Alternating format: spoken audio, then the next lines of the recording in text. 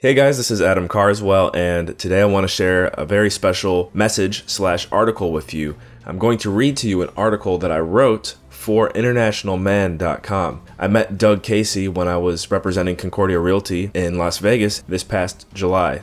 Doug is the owner and creator of internationalman.com. He is one of the most interesting men in the world. I believe he's been to over 180 countries, or maybe 150. I can't remember which one, but he's been to a lot. He's lived in close to 15 and is a very influential thought leader in regards to business, freedom, and lifestyle. Currently, this article is in review with internationalman.com, so fingers crossed that it gets published there. Even if it doesn't, here you go. I still want to share it with you. Without further ado, here is my article about living in St. John's, Newfoundland, Canada, as a digital nomad.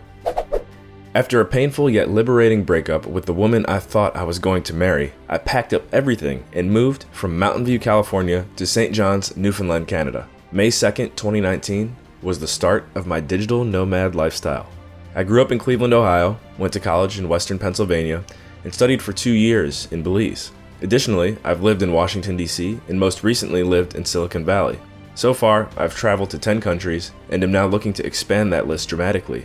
At the time of my nomadic transition, I had been working remotely for 2 commercial real estate investment firms, ASIM Capital and Concordia Realty.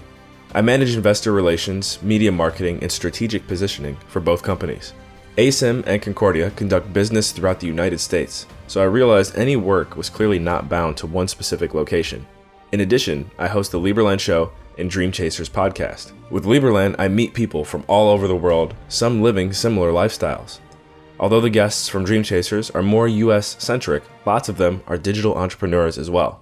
The combination of the breakup and how I had crafted my job responsibilities made it the perfect time to jump. Since moving to St. John's, my daily workflow has hardly skipped a beat, except for the fact that I am now an hour and a half, don't forget the weird half hour in there, ahead of Eastern Standard Time.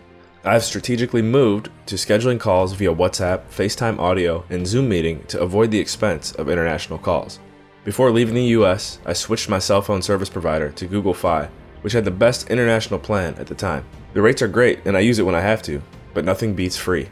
Upon leaving California, I donated nearly my entire wardrobe and became a minimalist. My wardrobe now consists of about 10 shirts, 4 pairs of pants, and 3 shorts. This was an excellent nomadic lifestyle decision, but it did come back to haunt me one time.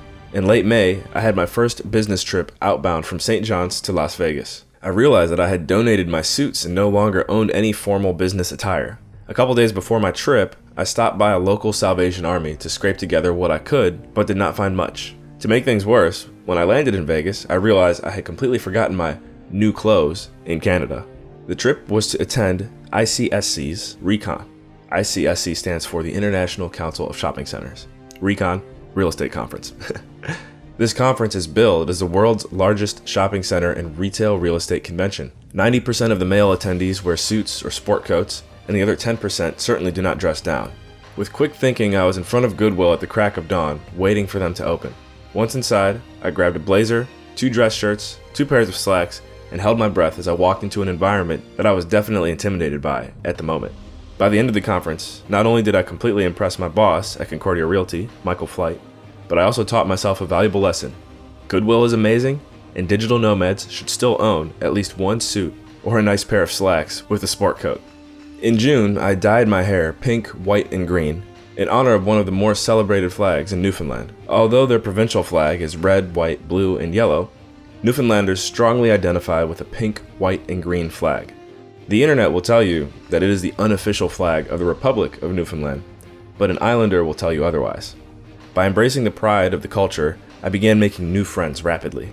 Memorizing the lyrics to Roving Newfoundlander or The Islander by the Navigators certainly helped as well. Newfoundland was the perfect destination to begin a digital nomad journey for a few reasons. One reason was that I had already visited multiple times before. Friends that I had made while studying in Belize had relocated to Newfoundland in 2015 to continue their studies. They still reside in St. John's to this day and are my current roommates. I've never been to Ireland, but it is common knowledge that the people there are very friendly and love to have a good time. This is the exact same energy emulated by my fellow Newfies. The island is very much influenced by the Irish and has many Irish descendants. I've been to a few other Canadian provinces, but Newfoundland sure is its own special place. Newfoundland is a very affordable place to live. Our 5-bedroom house, which is one of the most desirable locations in the city, rents for about $1,900 US per month. The island itself has a population of roughly 500,000, with 200,000 living in the St. John's metropolitan area. It is not difficult to make a name for yourself here if you come with a purpose.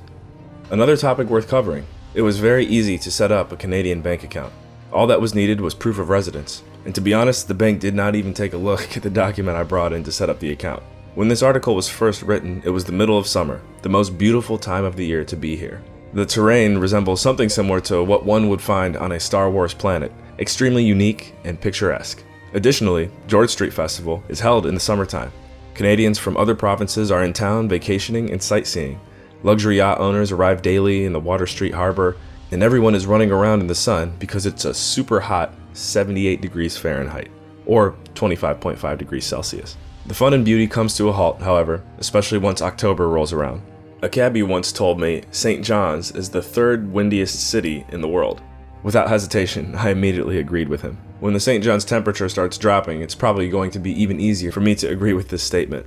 Because of this, I am currently doing my research, and by January it will be time to move to a new country, preferably one that has Spanish as its primary language. Hablo poquito, pero quiero practicar más. Recomendaciones son bienvenidas. It has been the experience of a lifetime here as an islander, and I will continue to maximize my stay. It may not be the most exotic, middle-of-the-jungle or Singapore-esque digital nomad location to live, but it is a great environment with great people and loads of fun to be had. Thank you for investing your time in this message, and as they say here in Newfoundland, this is it, bye.